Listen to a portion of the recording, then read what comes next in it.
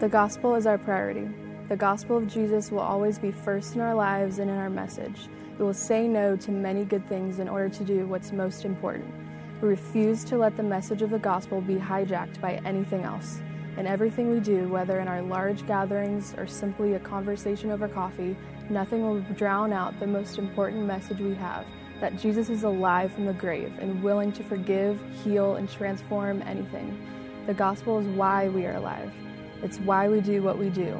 It shapes our language and informs our focus. The gospel is our priority. All right. Well, welcome to the X. I got to make some confessions here real quick. I've been at the X. This is my first church home. I'm 50 years old, right? One more confession, right? This is my first time ever doing this. So if anything I say to you makes you feel a little bit uncomfortable, don't worry. I'm the one here on stage with the mic. And we can change places anytime you want to, all right? So how many, by show of hands, how many people are in a small group right now? Circle, small group. Fantastic.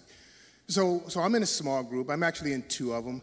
And I got to tell you, it's the best experience ever if you want to get to know Christ, right? So my small group on Thursday, we actually practice for this. They help me prepare for this, if you will. So the gospel is our priority. And one of the questions that we asked was, what is the gospel? Like what does it mean for the gospel? And so one of the quintessential verses in the Bible on the gospel's message kind of sums it up is in John 3:16. And so you'll read it with me. It says, for God so loved the world that he gave his own one and only son, that whoever believes in him shall not perish, but have eternal life. This scripture embodies a promise and a gift. It only requires an act of faith for us to walk in belief that the one who did this for us actually truly believes he can do this. Right? But it's not just that. It's like so much more than that. See the body, the gospel is a lifestyle, right?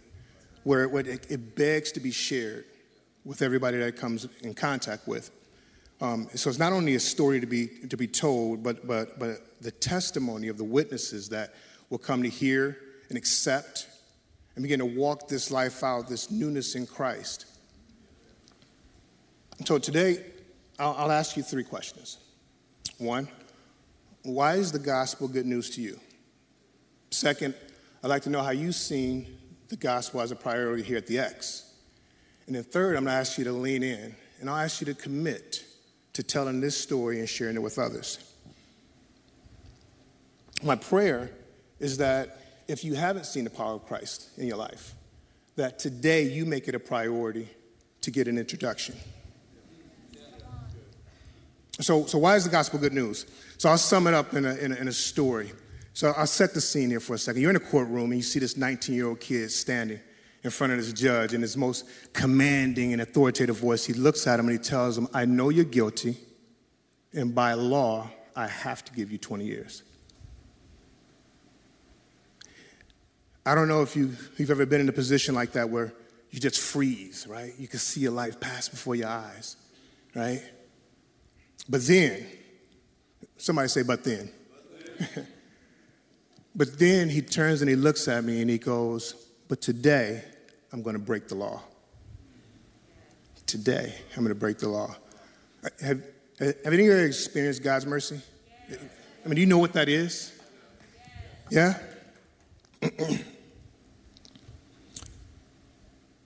It didn't stop there. See, that was a restart. See, in that life that he allowed to end, here's what he did.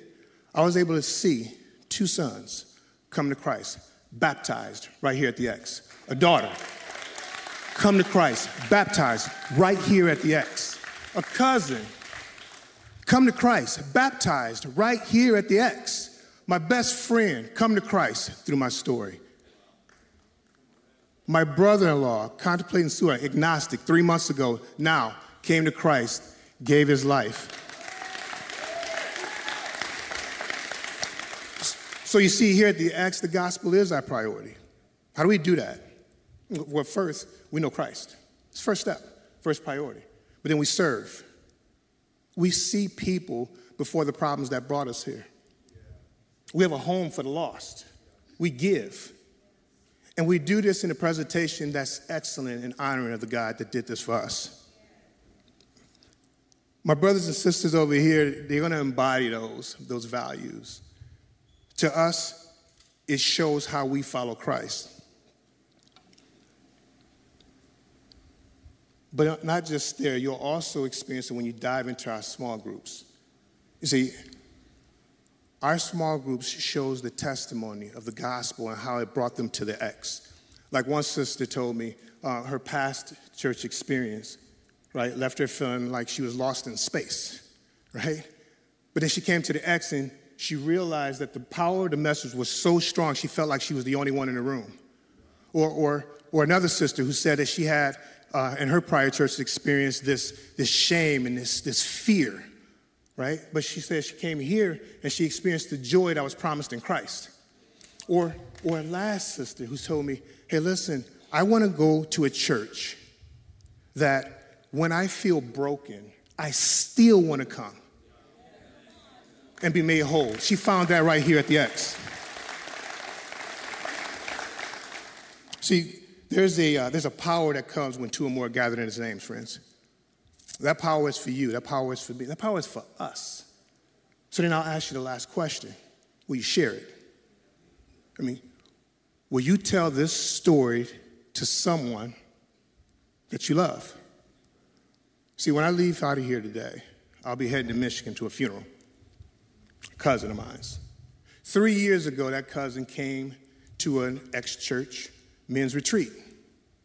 I shared the gospel with him. I asked him, hey, will you receive this good news? And I remember his response like 5 seconds ago.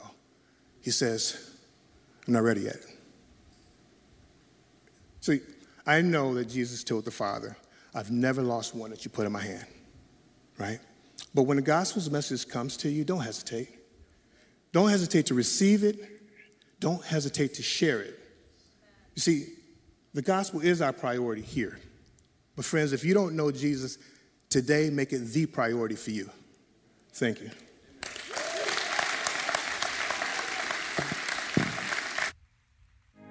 People, our purpose. People matter to God and therefore matter to us. We believe everyone is born with deep intrinsic value, made in the image of God. So we never want to speak to people without kindness in our tone and faith in our voice. We never want to be too busy to see people. We never want to become blind to living treasures all around us and the God potential inside of them. Every single person that walks through our door is someone Jesus died to rescue. We place a higher value on people than systems and programs. People, our purpose. Well, good morning. You're all looking really good this morning. You know that? In fact, why don't you take a look around at the people around you? They're looking good. This place is full of people. In fact, we live in a really people-y world. I think God designed it that way on purpose because God loves people. He loves all people. And after loving him first, he wants us to love people next. And that's why people are a purpose is one of our values. It's the heart of God. When I think of people of our purpose, there's a little story in the Bible that comes to me, and it's about a man named Zacchaeus. Now, Zacchaeus was a tax collector. And what that meant is he collected taxes on behalf of the Roman government who was oppressing the Israelites, and he was collecting taxes from his fellow Israelites. And not only was he collecting taxes, he was adding some on top for himself and keeping it. So he was not a favorite person. Now, Jesus came to the town where Zacchaeus was, and he got really excited because he had heard about him and wanted to go see him. And so he ran on ahead. Well, let me read the story to you. It's in Luke 19. I'm going to start in verse 1. And it says, Jesus entered Jericho and made his way through the town. There was a man there named Zacchaeus. He was the chief tax collector in the region, and he had become very rich. He tried to get a look at Jesus, but he was too short to see over the crowd. So he ran ahead and climbed a sycamore fig tree beside the road, for Jesus was going to pass that way. When Jesus came by, he looked up at Zacchaeus, and he called him by name. "Zacchaeus," he said, "quick, come on down. I must be a guest at your home today." Zacchaeus quickly climbed down and took Jesus to his house in great excitement and joy. One of the things I see in this story is that Jesus called Zacchaeus by name. And when someone calls you by name, that's really, really special. And it brought to mind something that happened to me at a women's retreat a number of years ago. I was on the team, and one of the things we did is we prayed with people. And at the end of one of the sessions, a woman came up to me and asked for prayer. She said her name was Michelle. She shared her prayer concern. I laid hands on her. She cried. The Holy Spirit fell. It was amazing, you know. And later that day, we were waiting to go into our meal, and I saw her across the room, and I thought, I probably ought to go check on her. She's an older lady. I want to make sure she's all right. So I look at her across the room, and I go, "Michelle!" And she doesn't turn around. So I thought, well, I'm going to get a little closer. So I got a little closer, and I said, "Michelle!" And she still didn't turn around or acknowledge me. So I thought, well, she's got gray hair, she's old, maybe her hearing isn't too good. So I got in front of her, and I said, "Hi, how are you doing?" And she kind of looked at me funny. But then I saw Linda come up, who was on the team, and I thought, I will introduce Michelle to Linda. So I'm like, and I said, "Michelle, this is Linda. Linda, this is Michelle." At which point, Michelle looks at Linda and says, "Hi, Linda, my name is Phyllis." Now, how I got Michelle out of Phyllis, I do not know to this day, but I can tell you the rest of the weekend, every time Phyllis saw me, she came up and she said, "Hi, how are you?" I am certain she thought that I had a hearing problem, and I really don't. But if I get your name wrong, it's not because I have a hearing problem. It's just because I'm not really good about names. But besides calling Zacchaeus by name, Jesus also saw him. He looked up and he saw him. Jesus saw people. He was so good at that. I mean, he saw the sinful woman who was weeping at his feet, wiping his feet with her hair as she washed it because of her tears. And he said, "Do you see this woman?" And he called her daughter. He saw the man on the cross next to him. And he said, "I will see you in paradise." Jesus saw people. When we say people are our purpose, that means we see people. If you're here, yes. If you're here for the first time, we're going to see you in the landing, and we're going to help you get acquainted. If you accept Jesus, we're going to see you at Next Steps, because we want to give you some material and get you started on your walk with Jesus. If you want to know how to get involved, we want to see you at Welcome to the X, and we'll help you get started serving. And if you want to connect with people and grow in your faith, then we want to see you in our circles. In fact, our building is great for seeing people. What about our foyer? Our foyer is amazing. Our foyer is like the living room of our church. We invite you in, we serve you some coffee, we get to talk, we connect with you. Maybe you laugh, maybe you cry, maybe you just get to know someone for the first time. But one of the other places I really like about this building is the ministry office upstairs. It has a whole wall of windows, and it overlooks Gender Road. And when I sit there and I look out the window, I can see all the cars and buses and things go by. But the Lord always reminds me, don't just see the vehicles, see the people who are in there. There's people in there with stories who are broken, who are hurt, people who need Jesus. The Lord reminds me that what we do here is not just for us. It is for them. It is for the people that we see. So I have a question for you. Who does God want you to see? Who does God want you to see? It maybe is that grocery clerk, and instead of staring at your phone at the whole time while they're checking you out, that you look them in the eyes and say, how's your day going? Or maybe it's that coworker that really gets under your skin, and maybe you need to pray and ask God to help you see them the way that Jesus sees them. Maybe it's the person that you're a little estranged from. Maybe you need to see them and bridge the gap. Jesus was great at seeing people. He came to seek and save the lost. So people were his purpose. And because people were his purpose, they're our purpose too. Thank you.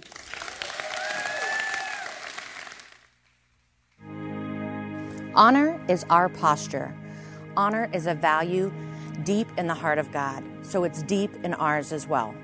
Honor grows in the soil of the heart and bears fruit through our lives. Our conversations, tone, body language, facial expressions, these all display and communicate the level of our honor. We know that honoring others honors God. Therefore, we look for every opportunity to honor people with our words and our actions. We give honor to those God has placed over us, beside us, and under our care and leadership. Respect is earned, but honor is given. Honor is our posture. Respect is earned, but honor is given. It is our posture. Man, I just love that phrase. And before we get into what honor looks like in our church and outside of our walls, let's first define the word honor. And the word honor means to something held with great esteem. And when I think of honor, we think of something or someone that holds weight. Maybe this is most of the time for me focused toward my people, parents, spouses, organizations, government officials, leaders, teachers, fill in the blank. But when I think of honor, me personally, I think about my wife. My wife is here today. It's so fun. So I get to embarrass her for a sec. Not really. It's great. But man, the most honoring day of my life was my wedding day. And I want to show you guys some pictures. I'm also going to make a fool out of myself. But I just cannot believe that I got to marry my wife, Lauren. We've been married for about a little over almost a year and a half now. So fun, so great. But I want to show you guys some pictures real quick of our wedding. Probably the most memorable moment of my life was our first look. And if you haven't seen the pictures yet, I'm just going to let you know right now, I sobbed. I cried like a baby. So here's like me already crying. And then here's my wife. It's so great. So I want to flip over to the next picture. There she is. She looks so pretty. So fun. And then flip to the next one. I turn around. I'm like, oh my gosh. And then you want to flip it over again. Oh my, I sob. I cry like a baby. I am not ashamed of that. I'm not ashamed of that. But man, that day was so fun.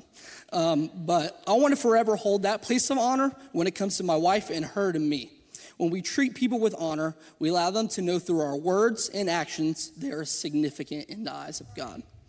And when we don't treat people with honor, we don't see them as someone that is valued in the eyes of God. And I learned, I haven't lived as long of a life maybe as some of you guys. But what I've learned in my life, that people will forget what you said, people will forget what you did, but people will never forget how you made them feel. So what do we as Christ followers want to do? How do we want people to feel? We want people to feel honored. I also believe that the biggest enemy to honor isn't just disunity or maybe a disagreement you have with one person or another, but it's familiarity. And let me dive into that a little more. Familiarity does not create a sense of honor because that is when we take people for granted. If I become too familiar with my wife, maybe she'll get the bad attitude that maybe I come home with sometimes, or maybe when I'm hangry and like my emotions are not directed towards her, but she's getting all the negative side of me. I'm sorry about that, but that's just life. And sometimes when we get too familiar with a person, we totally forget that, wait, that's my wife. And I'm called to honor her and to love her from the day that I said yes to her. And I'm going to continue to say yes to her every day. So what does it look like in your life? Yes. What does it look like in your life to say yes, to honor every single person that you interact with every single day? If you didn't know this as well, I had the honor of being a father-in-law to Pastor Tim. if you guys didn't know that. It is so great. I love being in the family with the lead pastor of this church. But you will never hear me call him Tim. You will always hear me call him PT, short for Pastor Tim, because he is my pastor. And if I become too familiar with him, I may not honor with him with the way that I speak to him, or maybe I speak about him to other people. I always want to honor in every single circumstance that I can. And I really believe in us as Christ followers, we've seen it in our culture today, that there's a shift of dishonor instead of honor. But we here at X Church know that the spirit of honor is near and dear to the heart of God, so it's near and dear to us. We will always strive to create a culture of honor to every single person inside and outside of these walls. And here's what it looks like. Number one, we honor those that God has placed over us. I'm going to read a scripture real quickly from Romans 13, verse 1. It says, let everyone be subject to the governing authorities, for there is no authority except that which God has established.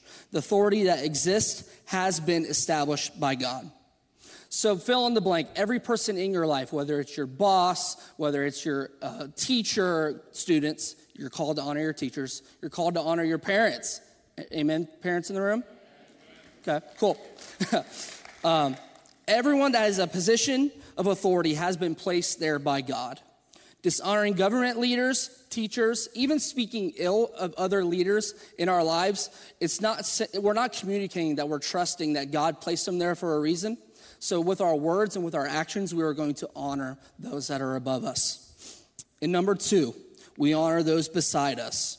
The people we serve alongside, our neighbors, our coworkers, the people that we interact with every single day, they are all created and designed specifically in the image of God. So we are going to honor them. And even for those that maybe we don't agree with completely, oftentimes I've seen in families and so many people in our culture today that just because of politics, all of a sudden we strike people down for what they believe, or we completely condemn someone for having a different idea in us and we completely cut them off. That is not the heart of God, so that is not our posture. And then number three, we honor those under our care and leadership. In the book Matthew 20, you see that Jesus allowed people to sit with him and drink of the same cup of him. And as Jesus, the author and protector of our faith, you would think that he is high and set apart from us, but yet he would still come down and eat and drink from the same cup that we would. But the government officials looked at that and said, Jesus, how would you let that person eat with you? How would you let that person drink with you? What are you doing? But Jesus said that government officials lord over their authority over others, but Jesus said that we will not do that. We do not take our ability to lead and serve and hold it over people. We use our gifting and our talents, and we use it to honor others through our care and through our leadership. No matter rich or poor, no matter Democrat or Republican, red or blue, no matter social or economic status, color, creed, we honor others because it honors God. And it is our posture. Thank you.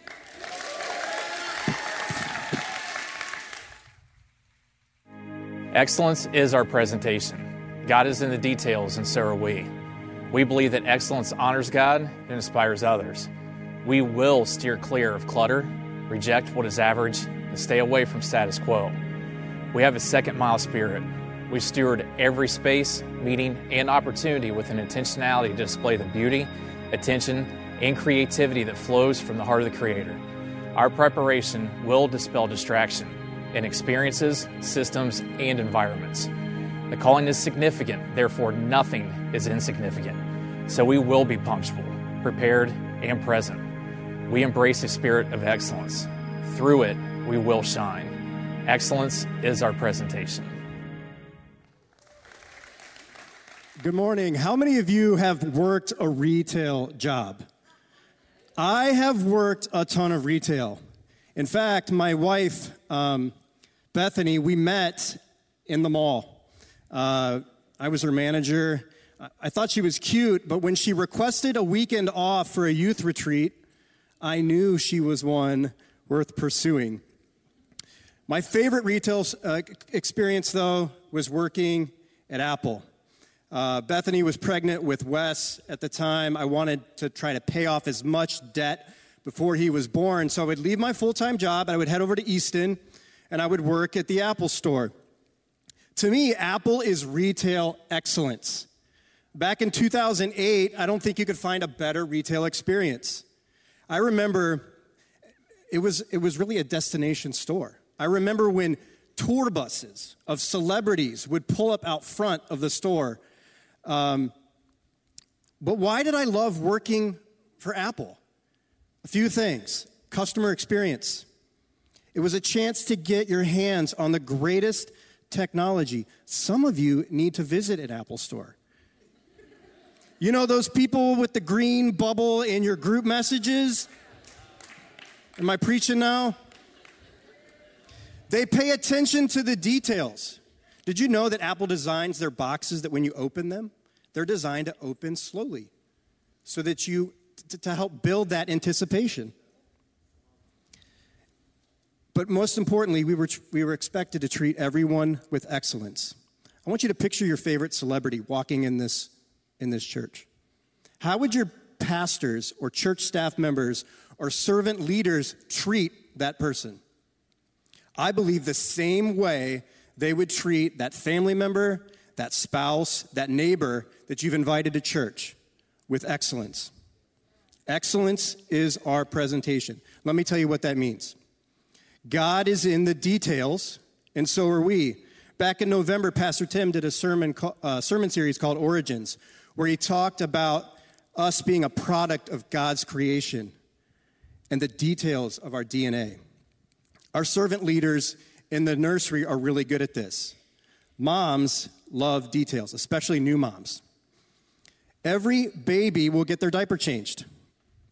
And on the diaper will be a sticker with the details of whether they were dry, and you can figure out the rest. We believe that excellence honors and inspires others. A second mile spirit, going the extra mile. Let me give you an example of that.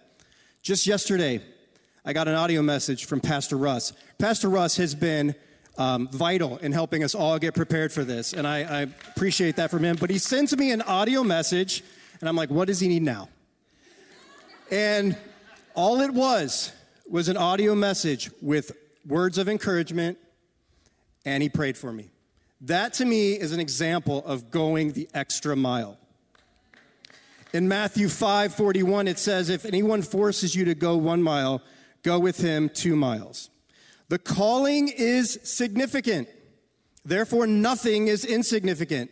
The coffee we serve, I honestly think it's the best coffee I'll have all week.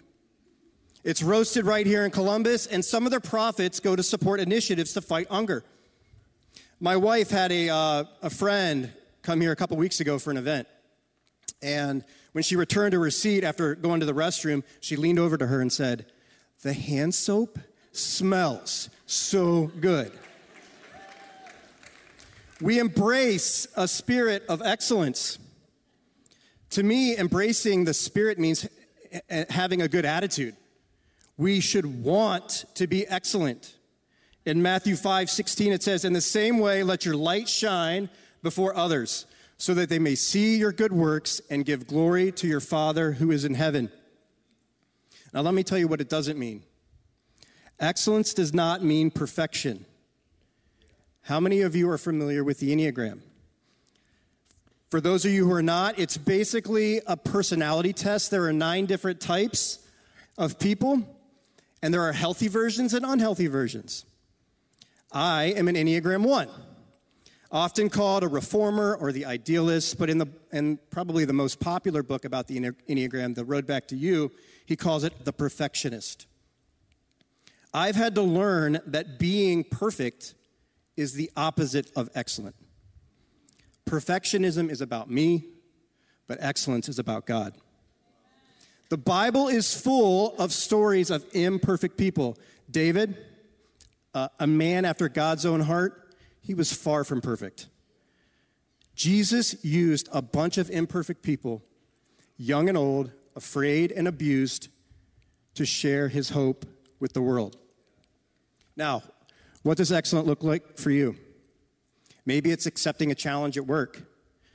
Maybe it's finding a solution instead of complaining about a problem.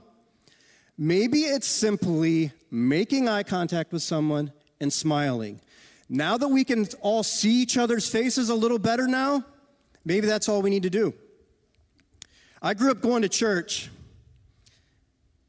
I went to a Christian high school, and some of my friends, we considered it fun to go visit churches.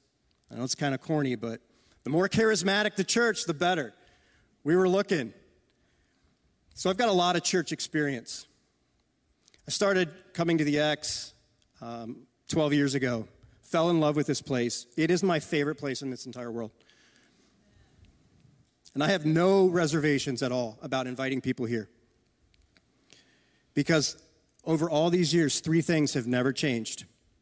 I know that people will always be welcomed with love, treated with kindness, and most importantly, presented the gospel of Jesus in a way that honors God with excellence.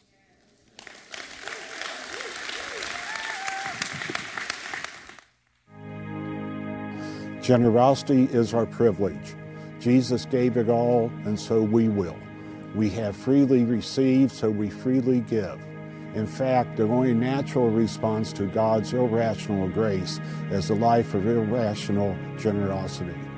We choose to be generous with our time, energy, and finance. Everything we have, from our breath to our wealth, is all a gift for us to stir for Jesus and people. So as a lifestyle of worship, we give him the first fruits, the first and best of every area of our lives. This is how we reach thousands and we give away millions. We lead the way in our giving, sacrifice, and generosity. Generosity is our privilege. Good morning. So I know what you're thinking. Here it comes, the money talk. And I don't know what your church experience is, and maybe you associate generosity with the church wanting your money, but I'm here to tell you it is so much more than that. And generosity is at the heart of our Father. And when I think of his irrational generosity in my life and us, I can't help but think about the moment he created us as human beings. In Genesis chapter 1, verse 27, it says, God created human beings in his own image. Then God blessed them, and he said, be fruitful and multiply, fill the earth and govern it, reign over the fish in the sea, the birds in the sky, and all the animals that scurry along the ground. Right out of the gate, God blessed us as human beings by giving us the power of free will, the right to farm, fish, hunt, and be pet owners. And for some of you, I could stop right there, but I'm going to keep going because when we become believers in Christ, his generosity explodes infinitely. That's right. Ephesians tells us that he has blessed us with every spiritual blessing in heavens in Christ. In Romans, we are called co-heirs with Christ.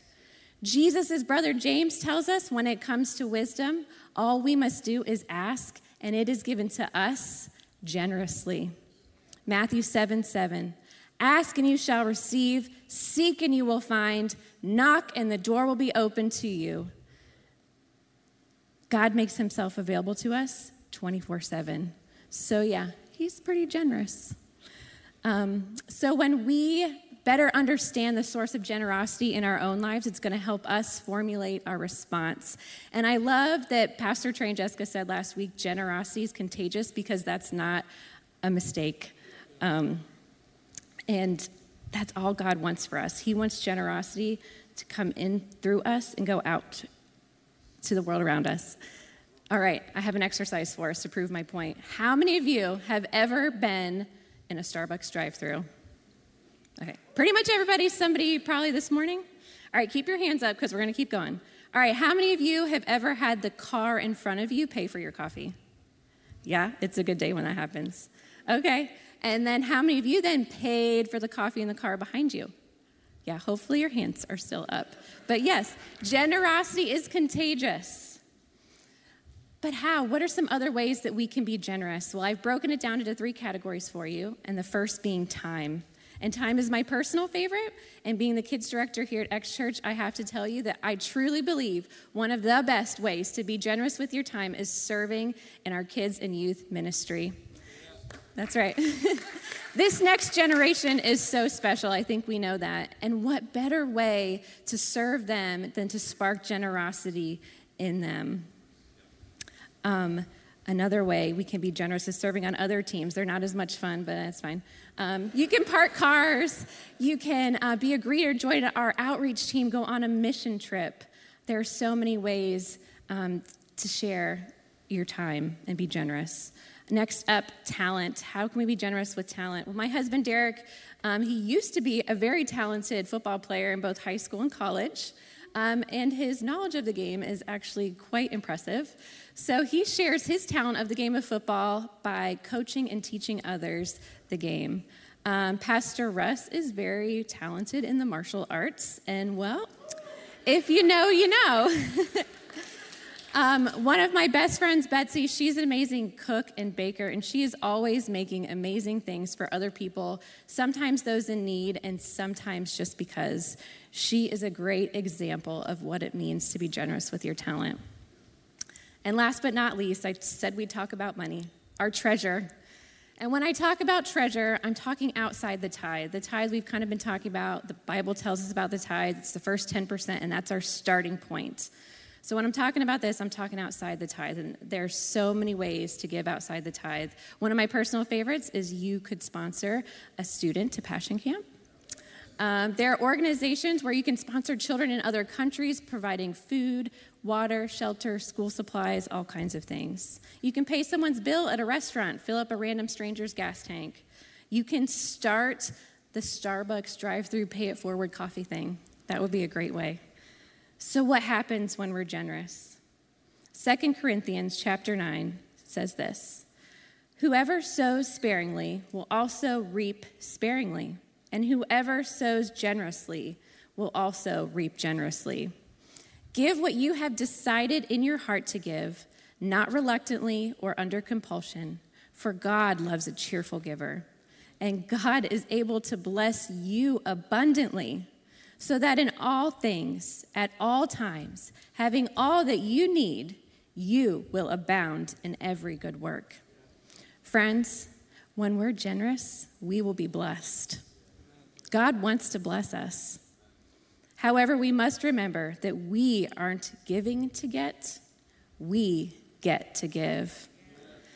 And what I love about X Church is that you do not have to look very hard or far to find the generosity of this house. I don't know if you know this, but 10% of all tithes and offerings that come in go directly back out into our surrounding community. And when we, as part of this church family, switch our mindset to one of irrational generosity with our time, our talent, and our treasure, when we then see the baptisms every week, when we see the hands raised at salvation moments, when that toddler recites their first memory verse, when the preteen is learning how to worship, and when the middle school or high school student makes Jesus the leader of their life, we have sown into that moment, and it strikes us in our heart of hearts. We know that everything we gave of our time, our talent, and our treasure, it was worth it. And we realize that generosity is our privilege.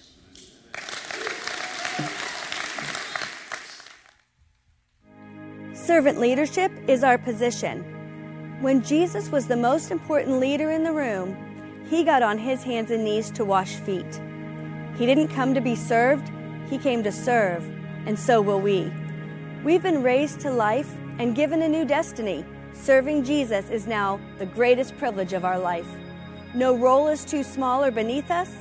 Our hands are open and our hearts are eager. "That's not my job" is not a phrase that exists.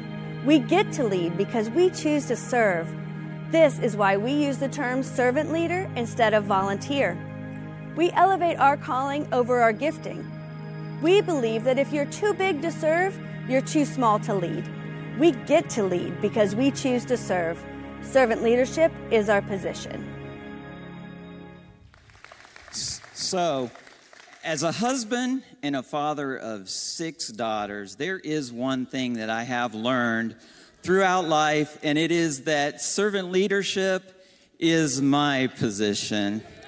Any dads out there feeling it? Okay. I'd like to start this conversation about servant leadership by telling a story. It's a story about a young woman. Her marriage is in shambles. She has 2 young children, and she's quickly losing hope. Now, she recognizes the place where she's heading, and she decides one day that she wants to make a change. So one Sunday morning, she gets up, packs her kids in the car, and she makes her way right here to X Church.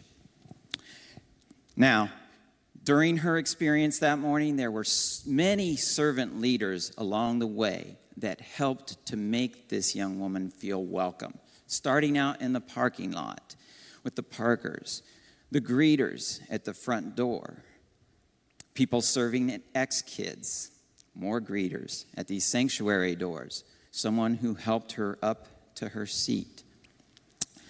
She got to listen to some great worship, hear a life-giving message, and then after service, guess what? She makes her way over to the landing where another friendly person gives her a gift and a warm welcome to our church. Now, in the weeks to come, she visits Next Steps.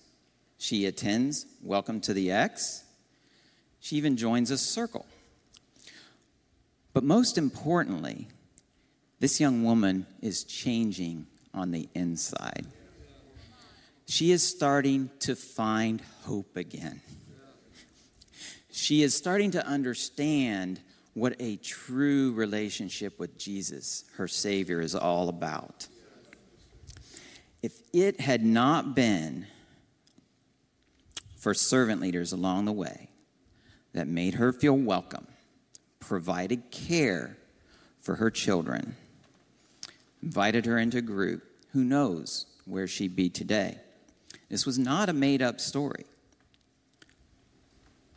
This girl, probably here this morning, I'm not sure which service yet, her name's Miranda. Many of you saw her get baptized on these screens just a month ago.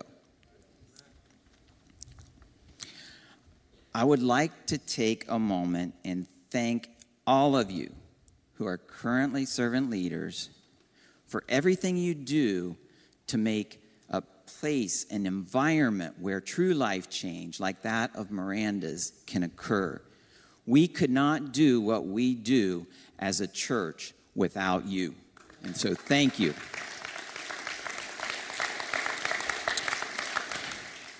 You know, this idea of servant leadership is not a new concept.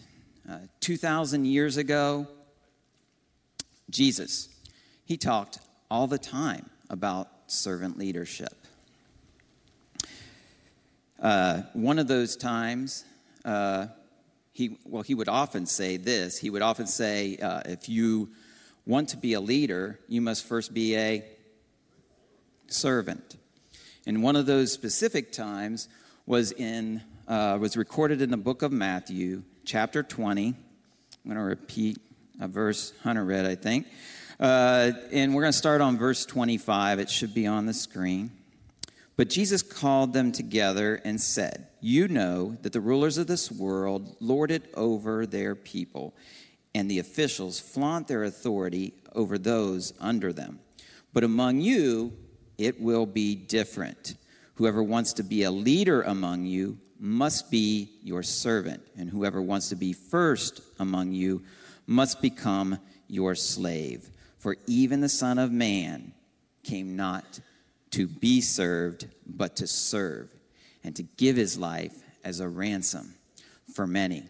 You see, Jesus didn't just talk about servant leadership. Jesus lived out servant leadership. Of course, the classic example of this was where he washed his disciples' feet. Washing feet at that time was the job of a servant. But Jesus humbled himself and served those that he led, and he taught them to do the same as well.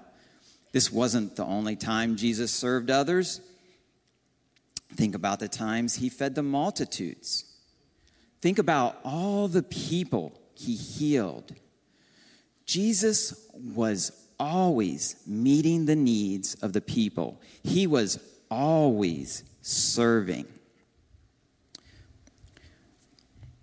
And he never treated anyone as if they were inferior. He would go into the homes of the tax collectors, like Zacchaeus that Janice talked about. He had an in-depth conversation with a Samaritan woman at the well. He would often let the little children come to him. You see, these were the marginalized in that society. They were the outcasts or the unimportant. Yet those were the people that Jesus gravitated to. Now, there was one act of service that Jesus did that made all of the others pale in comparison. And it is why I choose to serve. I'm going to go back and I want to reread the last verse of the passage from earlier. It's Matthew 20, verse 28. For even the Son of Man came not to be served, but to serve others, and to give his life as a ransom for many. I believe that the greatest display of servant leadership all time was the cross.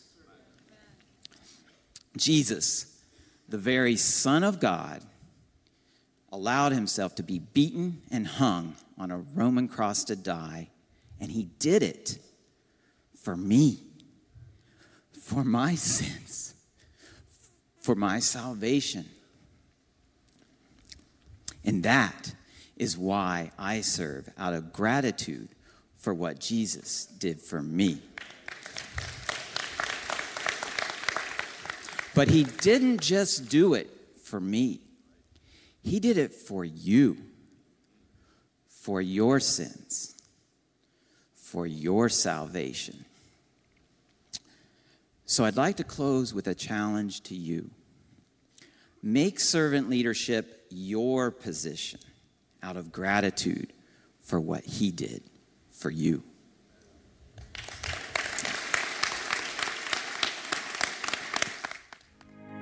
The lost are our passion. Jesus would leave the 99 to find the one. So will we.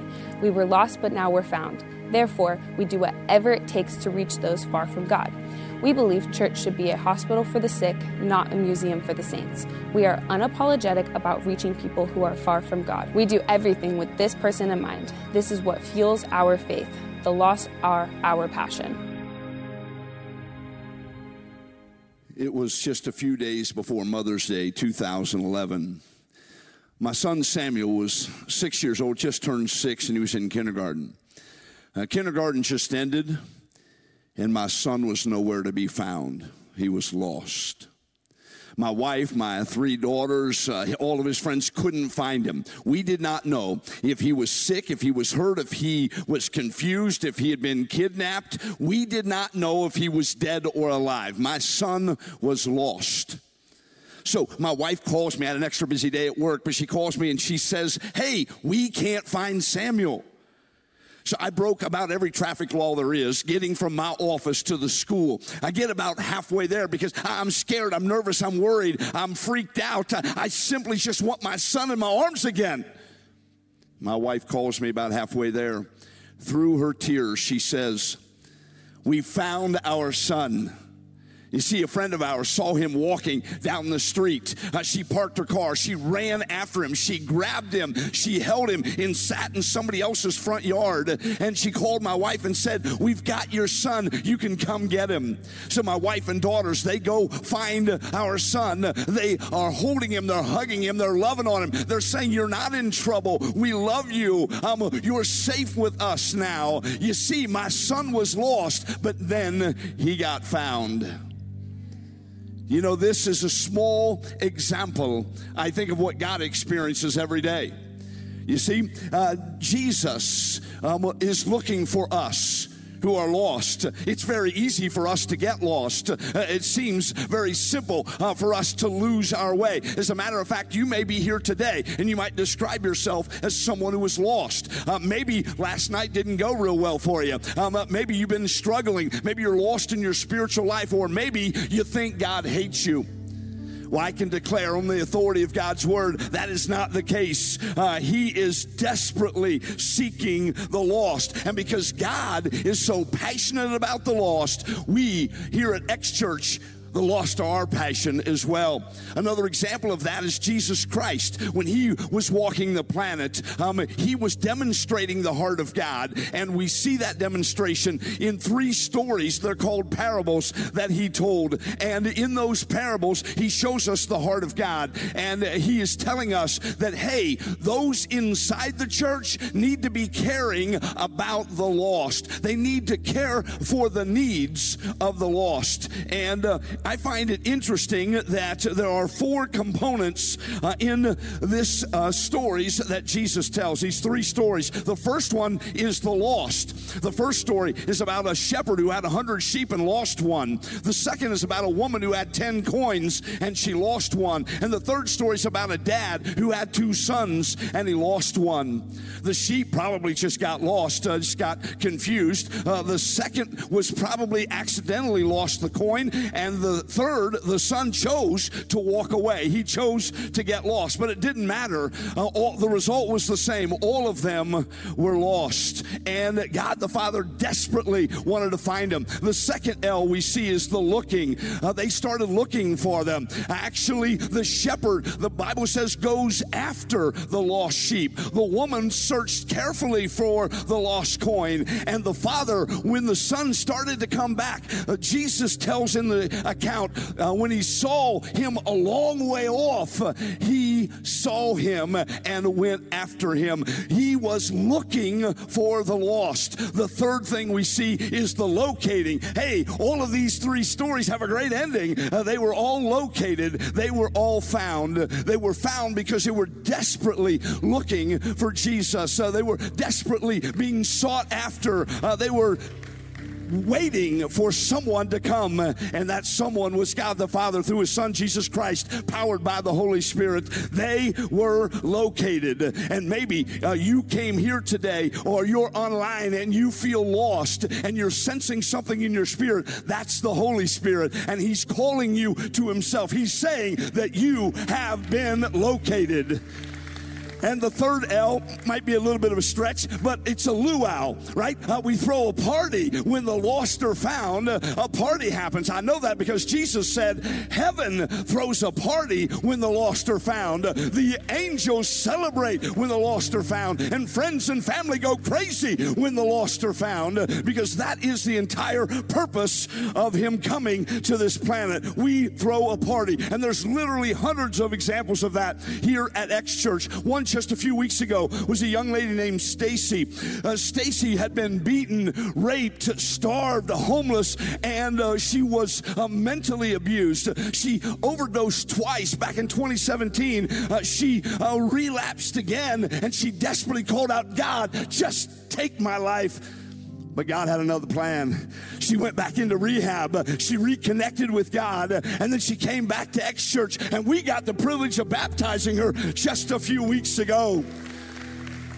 You see, Stacy was lost, and then she was found through the power of God, and we celebrate that. And it's exactly why we do what we do here at X Church. It's why we have an At the Movies series. It's why we do outreach like XO Week, and it's why, you might not know this yet, but we're going to throw a mega block party this Easter. And the reason we do it is because we're trying to attract the lost to our church family. It is why we do what we do. You see, we reject religion and we embrace relationship here at X Church. And that should be celebrated. You see, it is why we do what we do, because God is passionate about the lost. The lost are our passion too. About a week or so after that incident with my son, I said, hey son, what was going on? Why did you take off? Why did you run away? he said, well, I got into a little kindergarten trouble, and so I thought I would just go back to Ethiopia, which is my native country. I was on my way to the airport.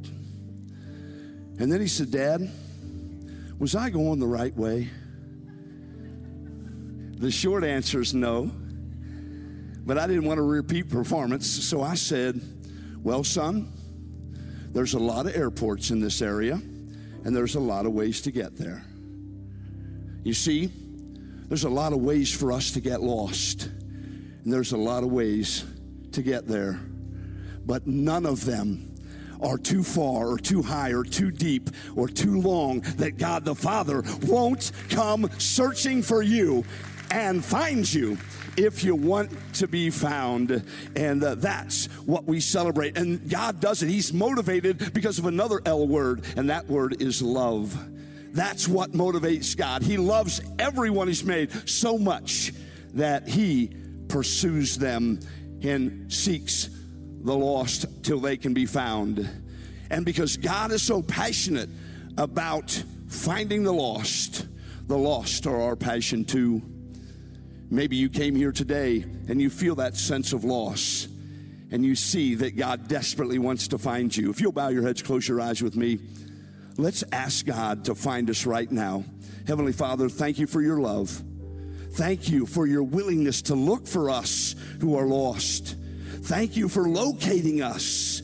And then thank you for saving us. Thank you for your willingness to forgive us. We love you, and we thank you for being a God of love who looks for the lost until they're found. And we celebrate with all of heaven because of the lost being found. In Jesus' name we pray. Amen.